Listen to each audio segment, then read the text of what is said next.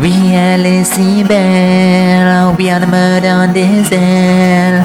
Oui, si belle, comme une hirondelle. Je ferai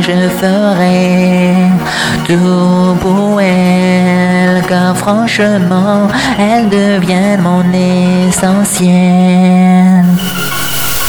Quand elle passe devant ma fenêtre, je la regarde de haut en bas. Quand c'est une princesse, quand c'est une déesse, ses yeux, sa beauté me le mènent de plus en plus. À chaque fois quand je la regarde, je ne veux pas la peine une seconde. Quand tous les mecs sont braqués sur elle, il faut pas que j'y perde trop de temps. Quand je rêve de la voir se plaire avec un autre dans son paradise à elle.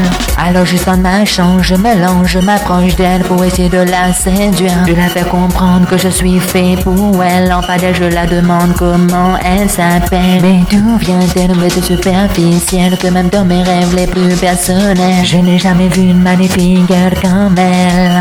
C'est vraiment exceptionnel. Je passerai au bout du tunnel, je te ferai visiter la tour Eiffel. On montera toutes les échelles pour aller voir le 7e ciel. Je serai ton homme le plus fidèle, tu seras ma confidentielle. Je veux que notre histoire soit éternelle. Pour toi je décrocherai toutes les arcs-en-ciel. Franchement ton regard, ton surlement social, j'ai l'impression que tu es vraiment irréel.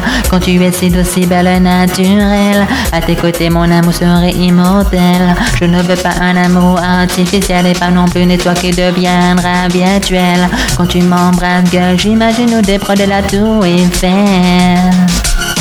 Tu es la plus belle étincelle qui est tombée du ciel, celle qui saura me donner l'amour éternel.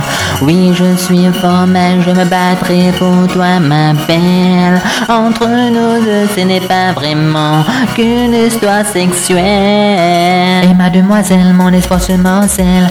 À mes côtés, je te protégerai contre les infidèles. Reste auprès de moi, je serai l'homme idéal. Notre amour serait vraiment toujours sans querelle. Tu es la plus belle des femmes, la plus belle des reines, la plus belle de toutes les créatures du monde, my girl.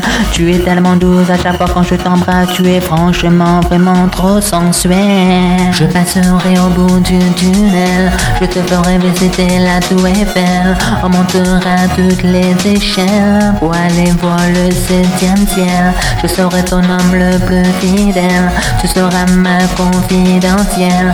Je veux que notre histoire soit éternelle. Pour toi je décrocherai toutes les arcs-en-ciel.